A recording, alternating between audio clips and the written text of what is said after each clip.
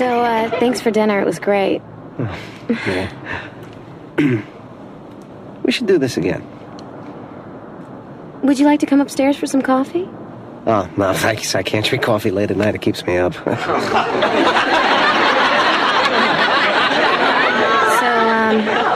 Okay. Okay. Good night. Yeah, take it easy.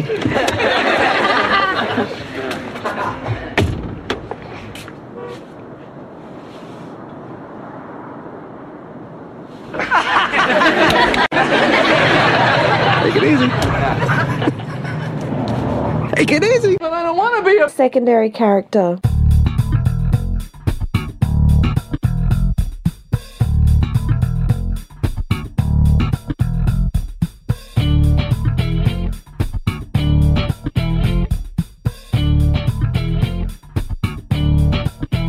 Hey there, folks. Hello. Welcome to another episode of But I Don't Want to Be a Secondary Character, aka Bidwabask, B-I-D-W-B-A-S-C. My name's Ivan. I'm Stephen. And this week we are recording on a Thursday night. We were meant to put up this episode today, but, you know, things happened. So we're going to be putting it up as soon as possible. So don't freak out, listeners. You're probably wondering, where's Bidwabask in my life for this week? Bidwabask is part of my weekly routine. Don't worry. We're going to be up shortly. No stress. Yeah. Routines change. They do. They sure do. Things happen. Change is a constant, isn't it? It is. Yeah. And this week, Steve, we're going to season 2. We are, and we're covering episode 4, which is the phone message. And what were you saying? Sorry, I was going to say. Steven's not in the studio, in case you're wondering. We're doing it over Skype this week. We are, and this is a one-off thing. We'll be back in the studio next week. Yes. Yeah, we just noticed before we started recording that this is the 4th episode of season 2, and this is the 3rd, purely by accident. I think so.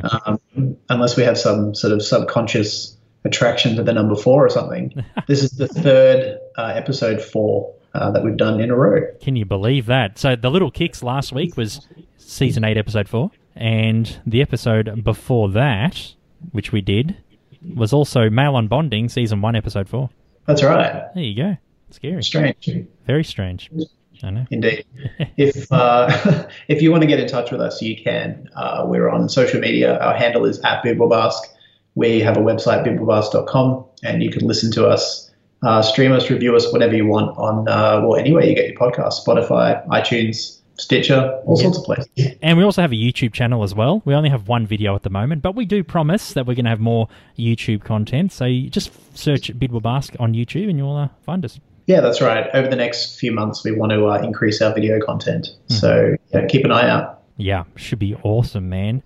So every week, my man, Stephen, he's the anchor, the news anchor for Bidwabask. How many news items do you have today? We have 1, 2, 3. 3. Perfect. Shall we get into it? Indeed.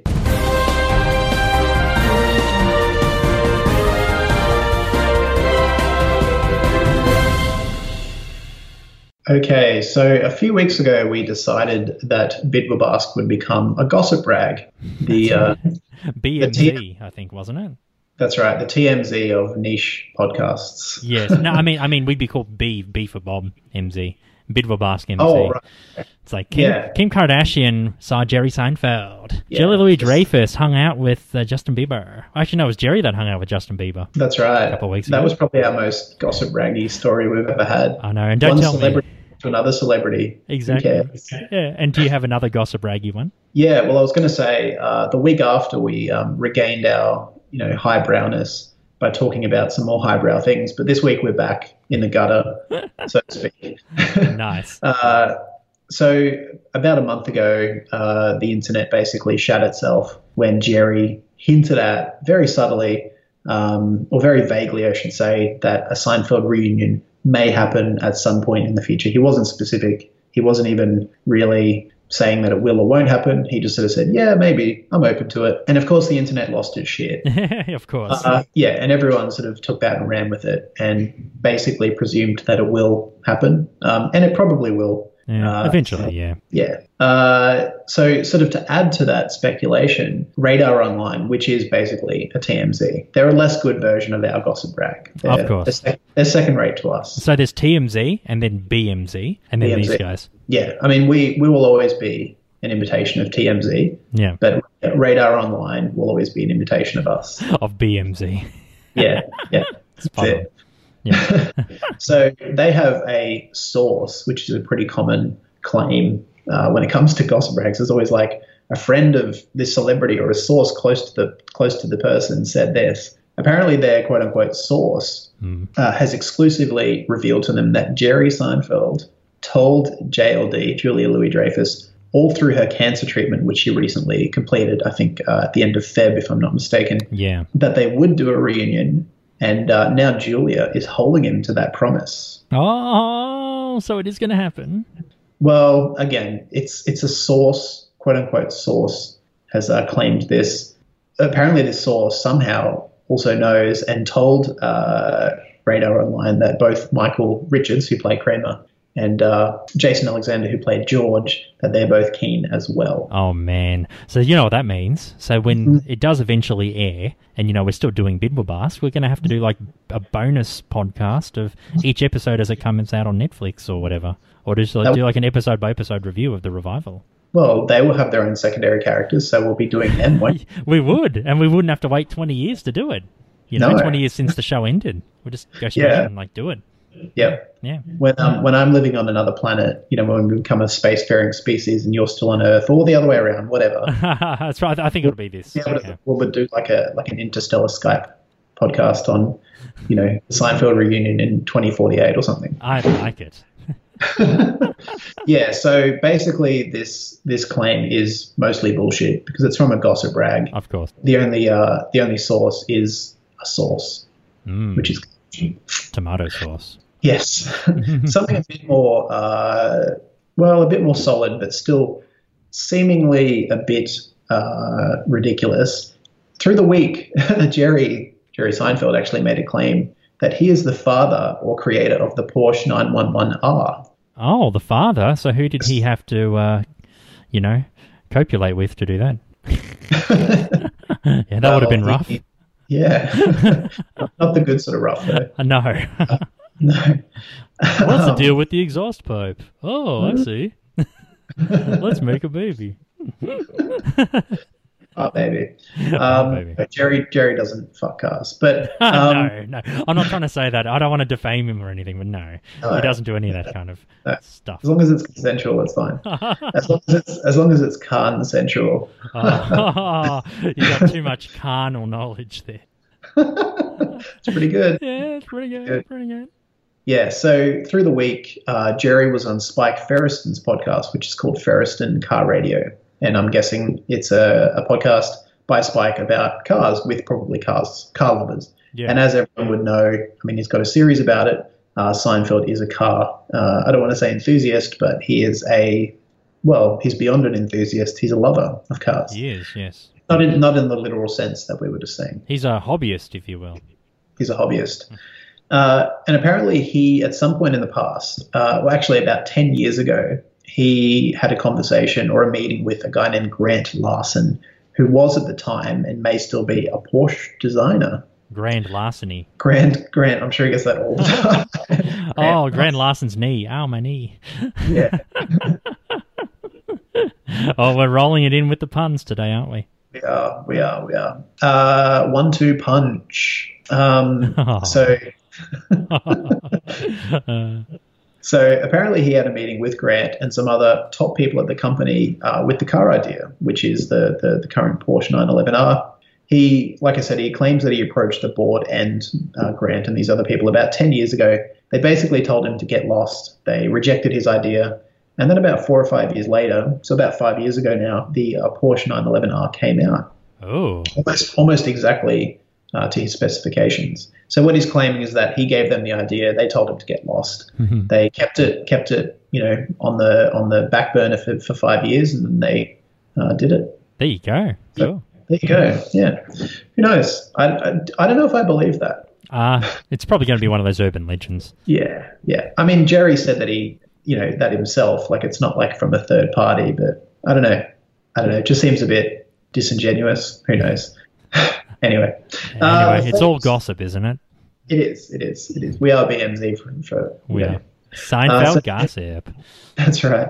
So the third bit of news, it's not really a news link per se, but I thought I'd include it. So my friend through the week sent me a link to a Reddit thread that she found. She was just perusing Reddit. She came across this and she forwarded it to me. And it was put up by a Reddit user called cardiomyocyte_crew. Don't know what that means. Okay. And it was basically, the Reddit thread is called total number of words spoken by each character being on the show. Yeah. And it was under the subreddit of Data is Beautiful. So if you like data and numbers and graphs, go to this subreddit and it's just full of it. She is a scientist, so I'm guessing that's why she was in this subreddit. Anyway. Speaking of scientists and physicists, rest in peace, Stephen Hawking. Yeah. Passed away yesterday. So sad. Yeah, a pretty big loss for the world. A pretty important and excellent human. The world's just gotten a little bit dumber, hasn't it? It has. Yeah. It has. Yeah. Not quite idiocracy levels, but just a smidgen below. It's a contribution to the seeming dumbing of the world. The dumbing, yes. Dumbing. So this, like I said, it was called total number of words spoken by each character. So it's pretty self-explanatory. This person, I'm guessing, unless this person has gone through every script and tallied every single word, I'm guessing that they've written an algorithm or a piece of software to analyze the scripts and total number of words said by each character. And he's basically plotted them on a bar graph from the person who says the most words all the way down to the 10th person the person who says the 10th most words. Positions number 1 to 4 obviously belong to the core 4. Of course. In order, we've got Jerry, George, Elaine, and Kramer. And who's 5th? I don't have the graph in front of me. Oh, okay. I do recall that the last and second last position was Steinbrenner, and also, what's his name? Elaine's boss. It's escaping me. Peterman. Yeah. Of course. I was going to say he'd make it in the top 10 with his monologues. Yeah. And Steinbrenner makes sense. Even though he's not in a lot of episodes or scenes, he rambles a lot. So he has a lot of monologues. That's right. There's a lot of words said when he turns up. Yeah. Yeah. So I'll post a link to that in our show notes, which you can have a click on, have a read through. It's not as interesting as that article I talked about 4 or 5 weeks ago about the sort of the emotions of each character based on the words. It's a bit less technical, but it's still a pretty cool little graph if you just want to look at something neat. And we'll also put links up to the other 2 news articles I talked about. And that's all the news for the week. Very good, Stephen. When we come back, we'll have a very short break. We're talking about the phone message from Season 2. I've got a couple of secondary characters. We have Carol and Donna. Who do you have, Steve? Those two as well. So it should be a bit of a shorter episode than usual, but a high-quality one nonetheless. This is Bidwabask. Stay with us. Hello, we are not available now. Please leave your name and phone number after the beep. We will return your call.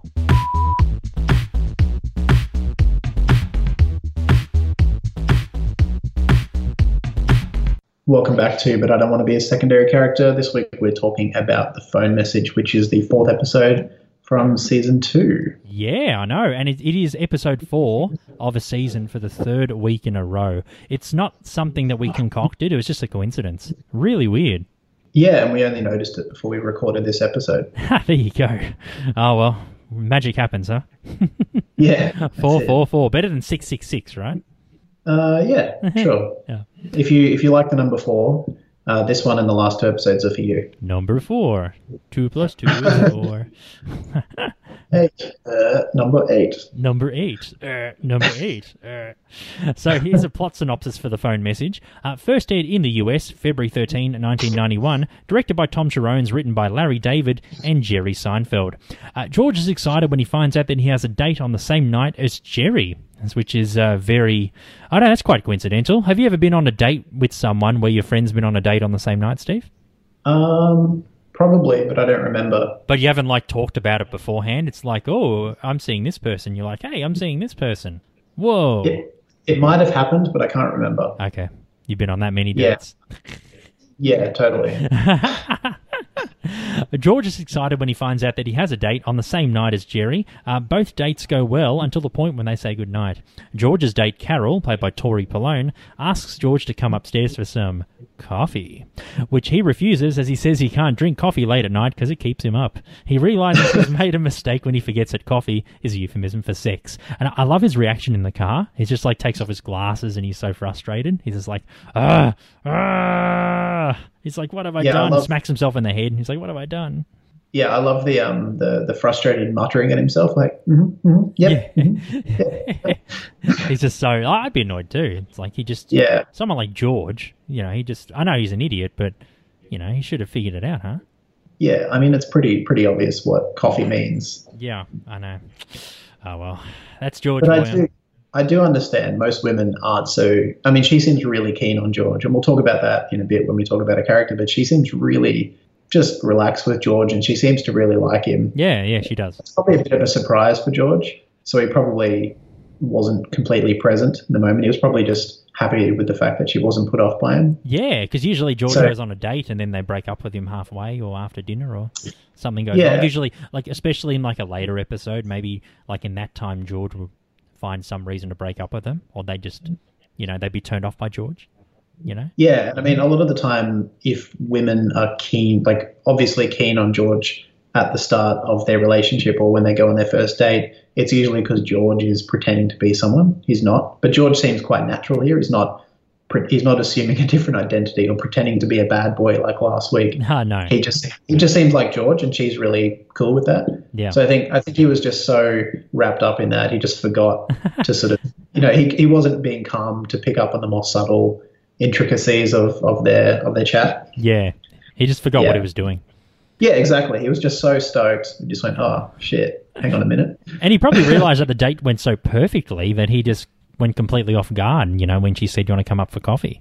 Yeah. He's just like, maybe, maybe some part of his brain also said, like, don't, like, just end it now, end it on a high note, because, if the sex was bad, it could have been, a bad date. Yeah.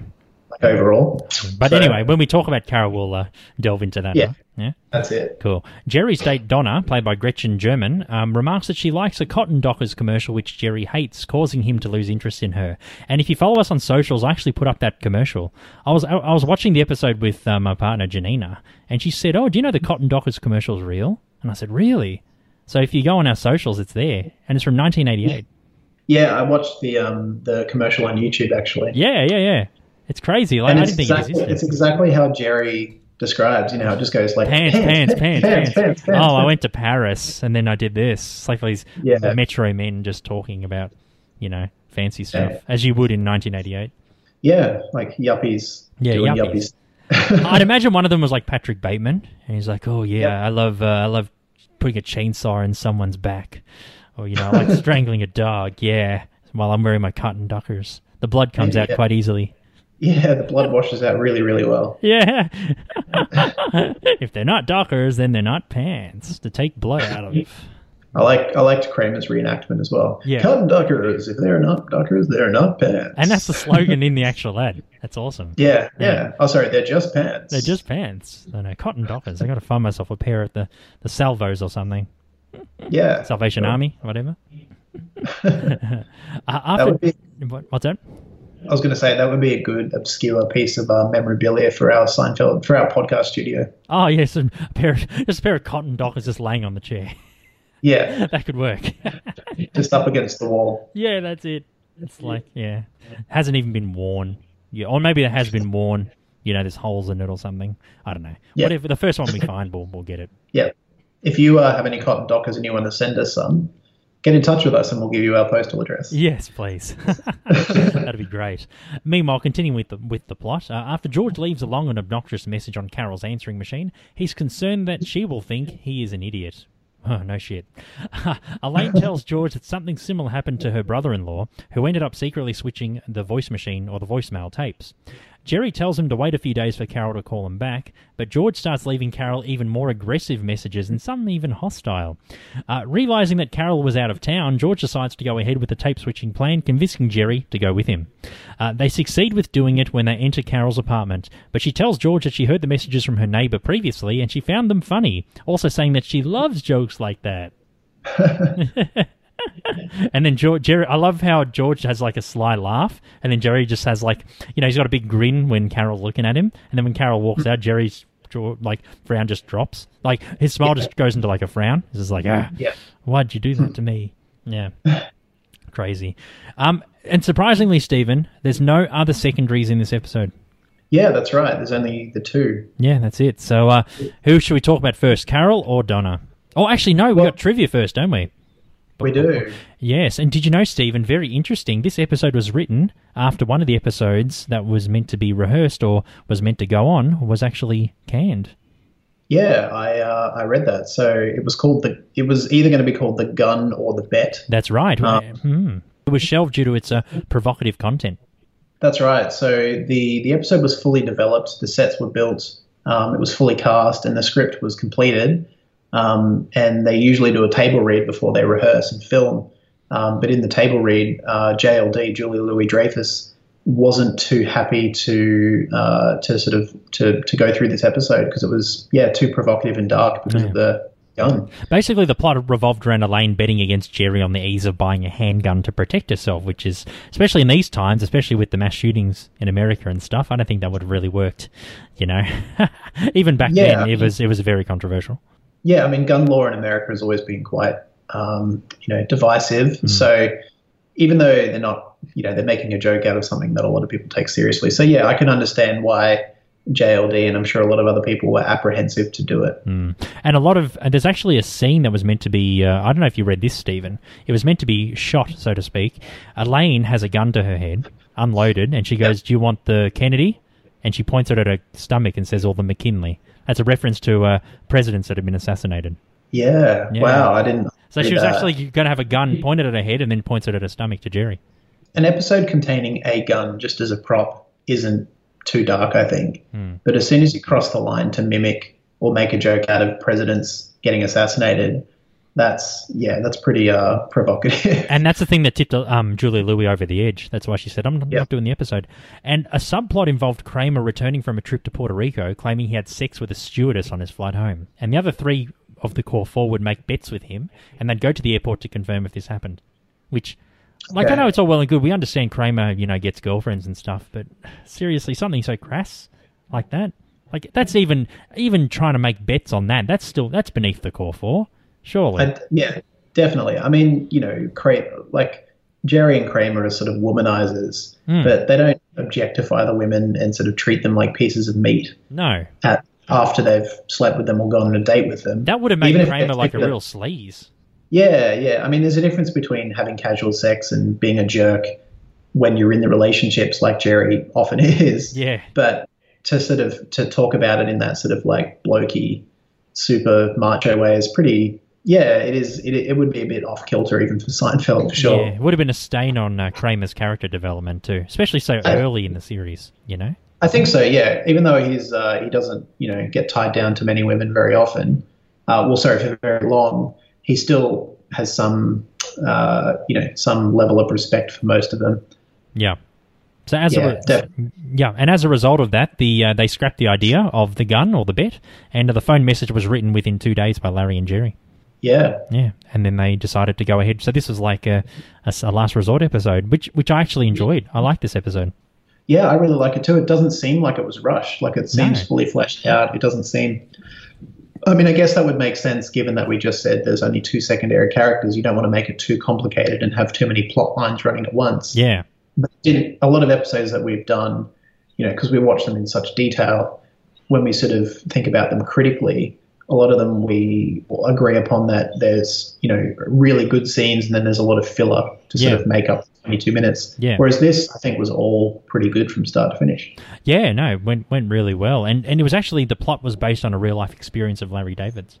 I could so imagine Larry David doing that, being nervous and not really having an agenda when he called and just rambling and then regretting it and trying to come up with a way to get into her home and trying to swap out the tape. Just that whole situation. That's a typical, Larry David thing. Yeah. I could just imagine that would just be a day in the life of Larry David's dating life before, he's married and stuff now. Yeah.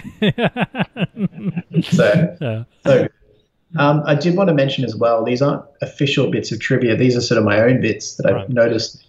I think at the start, George mentions Lloyd Braun. He does? Whereabouts? In the opening scene when George and Jerry are in Monks. I think George is talking about, I can't even remember what he's talking about, but he says the name Lloyd. Ah, so it must be, he goes, my friend Lloyd. Yeah, that's right. That's right. He doesn't say, he just mentions his name once. Yeah. I'm presuming they're talking about Lloyd Braun. And that's a testament to the amazing continuity of the series. That's right. What, 5 seasons later, Lloyd would turn up as a character. Yeah, he first appears in season 5, I think. Yeah, it might be 5, yeah. Yeah. The non-fat yogurt, yeah. That's right. And it's also the first, and I think the only mention of Elaine's brother-in-law. Yeah, that's right. Yeah, because Elaine in the episode mentions that Elaine's brother-in-law was in a situation where he accidentally blurted out some sensitive business information, and he had to go up to the guy's place and swap out the tapes and the answering machine. Regular and micro. That's right. Yeah. I like how prepared Jerry is. He's just in each pocket as well. It's like regular, micro. It's like he's done it before. I'm sure he has. At least in another lifetime he has. I could imagine him in a situation, in Taxi Driver when Robert De Niro is like, "You talking to me?" How he's rehearsing. Yeah. In front of the mirror. I can imagine Jerry in front of the mirror, swapping out the tapes. Oh yeah, he's just like going, like Travis Bickle pulls out his gun, Jerry pulls out the micro tape. Yeah, that could work. Yeah. So what do you reckon, Carol? Yeah. Yeah. Carol was played by Tori Pallone, known for appearing in an episode of the 1989 series Beauty and the Beast. That's not the Disney film, by the way. And Freddy's Nightmares. It must be a Freddy Krueger knockoff. I don't know. She hasn't had an acting credit since 1991. I did notice that. Her acting career apparently only lasted for 3 years, 89 to 91. Yeah, and one of her biggest credits was this episode. So it shows that she hasn't done much. Yeah, I noticed she was also credited for Who's the Boss. Ah, Who's the Boss? Tony Danza. Yeah, I think she only appeared in 1 or 2 episodes like this. Nice. Cool. All right, so Carol, I reckon she's a very happy-go-lucky kind of woman, and I reckon she's a huge fan of stand-up comedy because you know how they're in her apartment and then George tries to get, Carol in the other room to stall her while Jerry swaps the tapes. George goes, tippy-toe, tippy-toe, tippy-toe, as Carol runs out. Carol goes, "You're a comedian. I've seen you before. You're that comedian, Jerry Seinfeld." So I think she loves stand-up comedy. I had the same thing. I had that she seems really unpretentious and pretty cool, just easygoing. And also that she really likes comedy. Because, Jerry at this point in Seinfeld's world is not a huge, huge comedian like, say, Eddie Murphy or someone like that. But he's a full-time comedian. He's making an okay living. Yeah. So he's still pretty obscure, relatively speaking, in the comedy world. So the fact that she recognizes him, to me, says that she's not only a fan of comedy, but she sees comedy regularly if she remembers someone who isn't, that famous compared to a lot of other famous comedians in the early 90s. Yeah, so Carol's really familiar with the local comedy circuit then. Yeah, and that made me think maybe she works in, or at least in her, spare time, not only sees comedy, but I think I couldn't figure out what sort of job she did. There was no clear indicators, like she wasn't wearing anything that would make me think, she did this job or that job, but there was nothing there was nothing obvious to say that maybe she did this or did that. But yeah, I think comedy is part of her. She just likes going to comedy. Yeah. She's just a massive fan. Yeah. And she's got a good sense of humor too, because, George leaves those messages and, 99% of people would hear it and go, "Oh my God, you asshole." But then, she's like the minority where she's like, "Oh, that's funny. That's a joke." Yeah. So she's got like she probably enjoys like black comedy and dark humor, that sort of stuff. She loves when my comedians probably say shit and crap and all those kind of words and like nasty kind of fuck, and she probably loves that kind of stuff. Loves that style of comedy.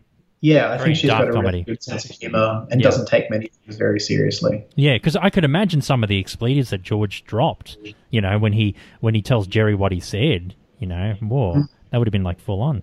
Yeah, that's right. Yeah. Yeah, I really like her. I think she's cool. She just seemed really cool and unpretentious and just a whole lot of fun. Yeah, a whole lot of fun indeed. Yeah, and yeah, you know what I really wish, Steve? I could see glimpses of Susan in her. Like, I reckon if maybe like George had a long-term girlfriend, maybe for like a season, maybe for the rest of season 2 or season 3. You know how Jerry had Vanessa for a few episodes in season 1? Like maybe if she was like proto Susan, that would have been good. I reckon she would have been a good character to develop. Yeah, that's a good point. Yeah, good secondary. Yeah, definitely. She just seemed really cool. She'd be an easy character to like. Yeah. Yeah, I reckon it would have been easy to write a lot of jokes because she obviously is really comfortable with George. She finds him attractive. She laughs at his jokes. Yeah. She's comfortable enough to invite him up for quote unquote coffee. At the end of the first date. And I don't think a lot of people would. I think most people would wait a couple of dates to go to that place. Yeah. And it would have been funny for me if she was in half a season or a season or something, if the whole time she was completely and utterly cool with George, she found him attractive. Like there was nothing off-putting for her about George. Yeah. And George just couldn't deal with that. Instead of like using that to his advantage and going, yeah, cool, like I can be myself, that would just make him more neurotic. Of course. That'd be so good. Because he's so used to women finding him quite repulsive, or a lot of women. And she's just like, yeah, he's cool. Yeah. I think that would have created a lot of good sort of mini storylines. Oh, there's nothing wrong with George. He's fine. Yeah, where he would be just self-sabotaging all the time. Yeah. Like doing things more and more to put her off, but she's just like, yeah, cool. Like I like him for who he is. Yeah, that's it. Yeah. So unlike Donna though, if you don't like the Cotton Dockers commercial and you tell all your friends, you're her bitter enemy. Yeah, she doesn't like people talking about her behind her back, even if it's just disagreement about a commercial. I know, not happy with it, is she? No, I mean I do agree with her in that she's obviously frustrated because Jerry just won't drop it. Yeah, of course. It's a commercial. It's not a big deal. I know, but she thinks that she says, "Oh," Jerry's like, "Oh, that's not even witty or smart," and she goes, "Yes, it is." So she sees like the wit and the creativity in the ad. Yeah, I think Jerry's just a bit more. I think Jerry's jealous of the humor, the more subtle humor, or subtle aim of the ad. Whereas Jerry's very direct. He like observes something and makes a joke out of something obvious. Of course. Whereas this ad's a bit more subtle and a bit more indirect, and that's what the humor comes in that. And I think Jerry finds it hard to deal with that, so he knocks on her. Maybe he feels a bit threatened. He can't or doesn't want to read between the lines, basically. Yeah, or he understands it. I think he's smart enough to get why people like it, but because that doesn't line up with his style of comedy or his sense of humor, and she likes it, I think on some level he finds it a bit threatening. Yeah, fair enough. I don't know. But I don't know. I found it hard to form an opinion on Donna. Yeah. So Donna Stephen is played by Gretchen German, known for appearing in Will and Grace, Star Trek Deep Space Nine, Criminal Minds, and, Stephen, 3 episodes of Home Improvement. What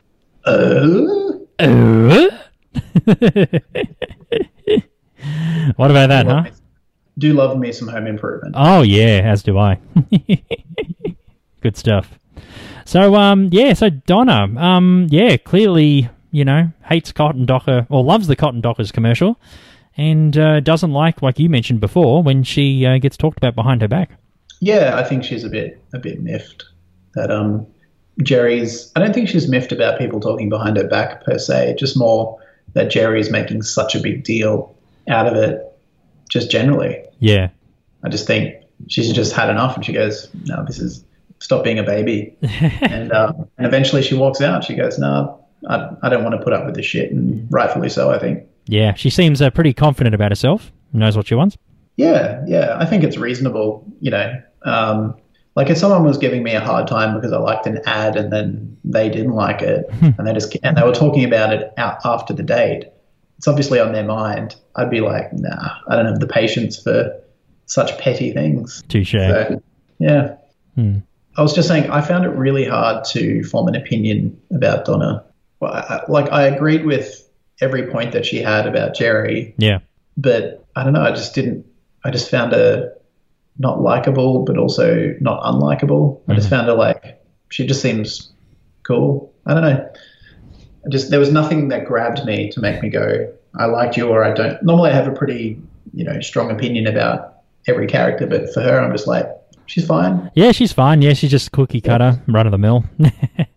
Yeah. I mean, she seems nice, but I don't know. There were just no quirks or lines or jokes or anything. It was just very, I don't know, just white bread. White bread. Meh. No, there were no grains. No grains. No, there wasn't. No wholemeal or a brown bread. No. No crust or grains. It was just, white bread. So she was a good, I guess, one episode character then. She served the purpose, served the plot. Definitely. Yeah, definitely. Cool. Yeah. The humour was in their disagreement, not her. Yeah. And then Jerry, I think these are like the early wisps of Jerry being pedantic about small things. Like eventually he'll become, more insane, dumping his girlfriends for silly things. I think that was just like the start of what he was capable of, or what we could see what he was capable of. For sure. And I think it was one of the first episodes where George truly showed his neuroticism. Yes. And just overthinking everything to the point where he just, nearly loses his mind and does really elaborate, pointless things when there was no need. No, not necessary. Not at all. No. And that's all the secondary characters, huh? Yeah, a bit of a short one. The last 2 episodes, there haven't been a whole lot to work with. No. But overall, all the characters have been good. I do like both of these women. Donna and Carol seem really cool in their own ways. Yeah. But nothing huge or distinguishing to work with. Yeah, spoiler alert, they're not in my top 20 secondaries of all time. Yeah. Yeah. Speaking of which, when we come back, we'll have a short break. We'll find out where the phone message sits in our greatest episodes of all time, talk about our top 10 secondary characters, or give our top 10, Seinfeldisms, Seinfeld trivia, and a little bit about our live show coming up this Sunday. So we can't wait. I can't begin to tell you how much I hate that commercial. Really? I like that commercial.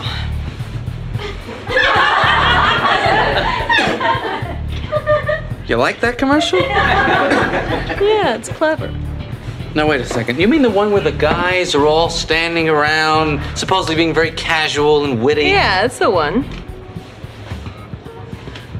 What could you possibly like about that? I don't know. I like the guys. Yeah, they're so funny and so comfortable with each other, and I could be comfortable too if I had pants like that. I could sit on a porch and wrestle around and maybe even be part of a real bull session. I know guys like that. To me, the dialogue rings true. Stephen, we talked about Season 2, Episode 4 of Seinfeld and the 2 secondary characters, all 2 of them. Oh, quite a few we went through. The phone message. Out of the 39 episodes we've reviewed so far, where does the phone message sit? Well, it did debut in my top 10. Oh, all right. Well, it is a very good episode, I admit.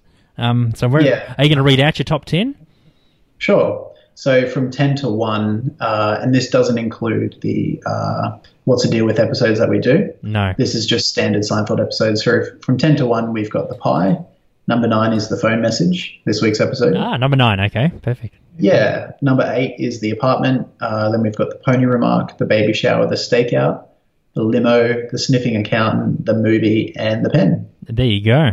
And for me, number 15.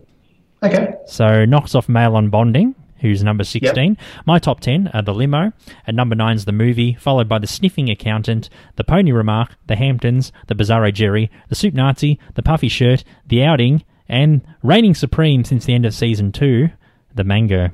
Yep, good episode. Yep, hasn't been knocked off its perch yet, but I tell you what, when our live show comes up and we do the contest this Sunday, things might change. We'll see. We'll find out. We will find out indeed. We'll talk a bit more about that in a sec. So, did Donna and Carol make your top 20 secondary characters of all time? No, neither. No, me either. They're both really, I don't dislike either of them, but none of them had any features which I find worthy of entering my top 10 or top 20. Cool. How about you? No. I mean, Carol would probably be my top 30 if I had a 30, but yeah, probably would just miss out on the 20. Fair enough. Yeah, Donna, I didn't like the Cotton Dockers commercial. I'm with Jerry, so Donna and I just wouldn't mix, you know. So Donna isn't even in the radar of my top 20. So sorry, Okay. Donna. For that reason alone, you're not even counted. Sorry. Sorry, Fair love. enough. Yeah. Do you have any Seinfeldisms this week? Yeah, I do actually. So I went to Chadstone Shopping Centre. That's the biggest shopping centre in Melbourne, Victoria. And I went to a place called Royal Stacks, and I had a burger. And I sent you a picture of this, Steve.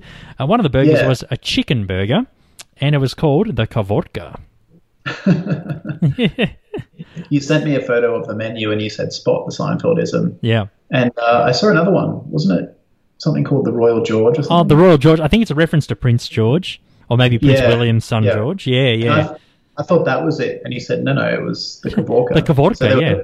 There were technically two Seinfeldisms, but the original one that you found was a lot better. Yeah, so I had the Kavorka, so I literally had it, and it was delicious. Was it good? Yeah, it was delicious. Fried chicken. Did women en masse become just like crazily attracted to you? No, I think Janina would have probably smashed him if they tried. But no, it didn't happen. I didn't have dames stumbling at my feet. No.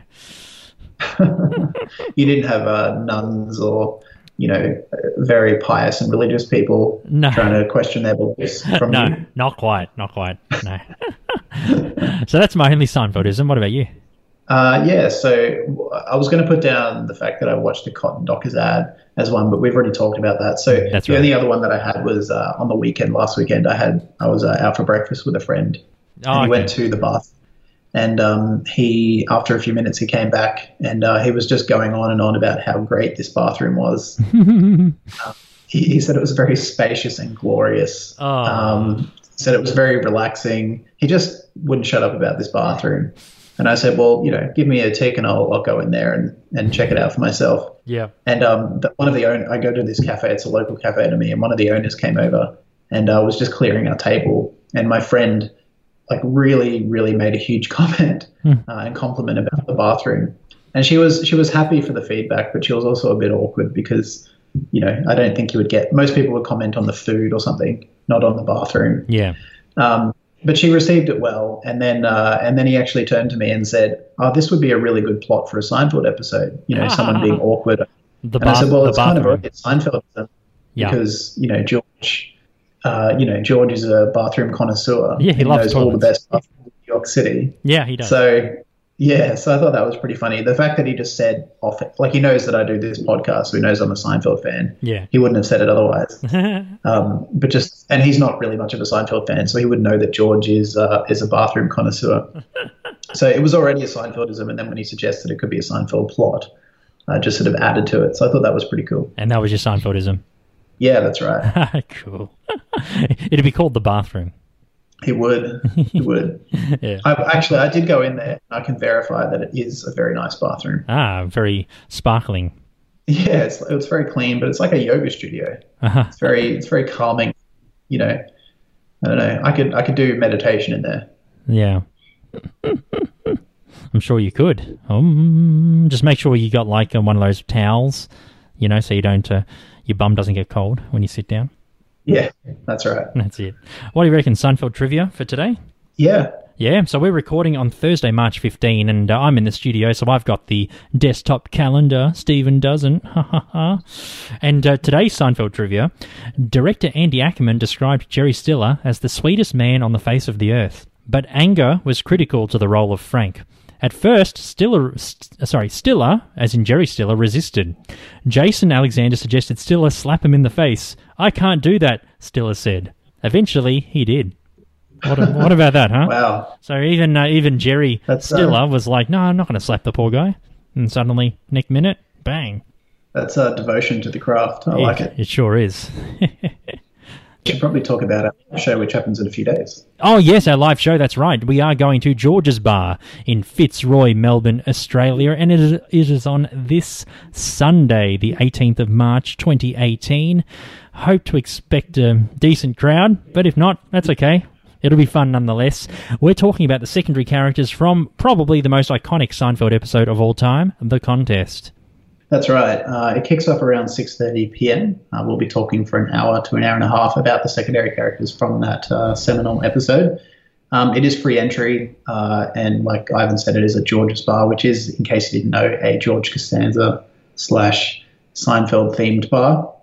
So come along, say hello. We'll be there a bit earlier, setting up and hanging out, and we'll probably hang out for a bit afterwards. So if you want to come and say g'day, that'd be cool. Love to see you there. That would be very cool indeed. Follow us on social media at Bidwabask, BIDWBASC, Facebook, Twitter, and Instagram, and finally on YouTube with one video as of recording, but there'll be more, we promise. There will be, yep. And we've got a website, bidwabask.com. If you want to email us, it's bidwabask podcast@gmail.com. And you can listen to us, rate us, and review us on iTunes, Spotify, Stitcher, and wherever else you get your podcasts. Exactly. So our live show, we're going to be live streaming it on YouTube, so you can watch us at action, or, watch us in action doing the contest. Or not the literal contest, I mean talking about the contest.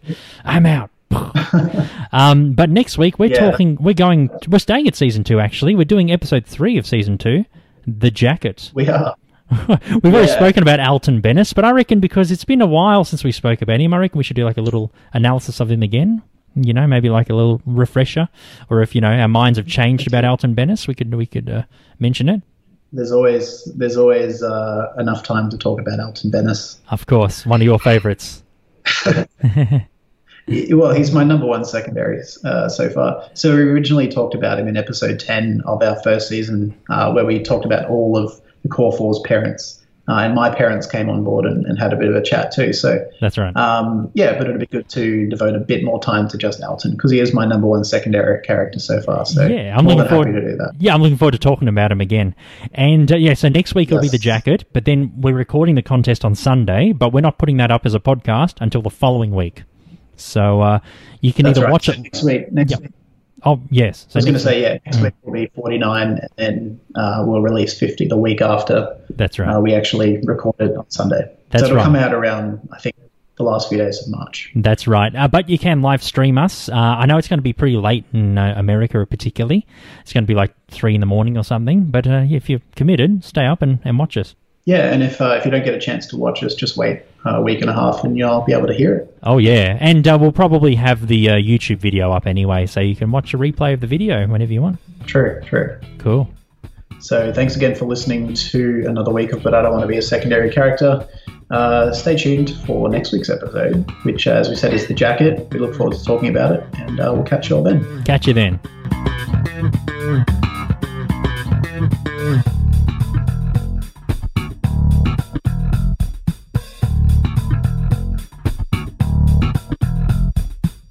Mm-hmm.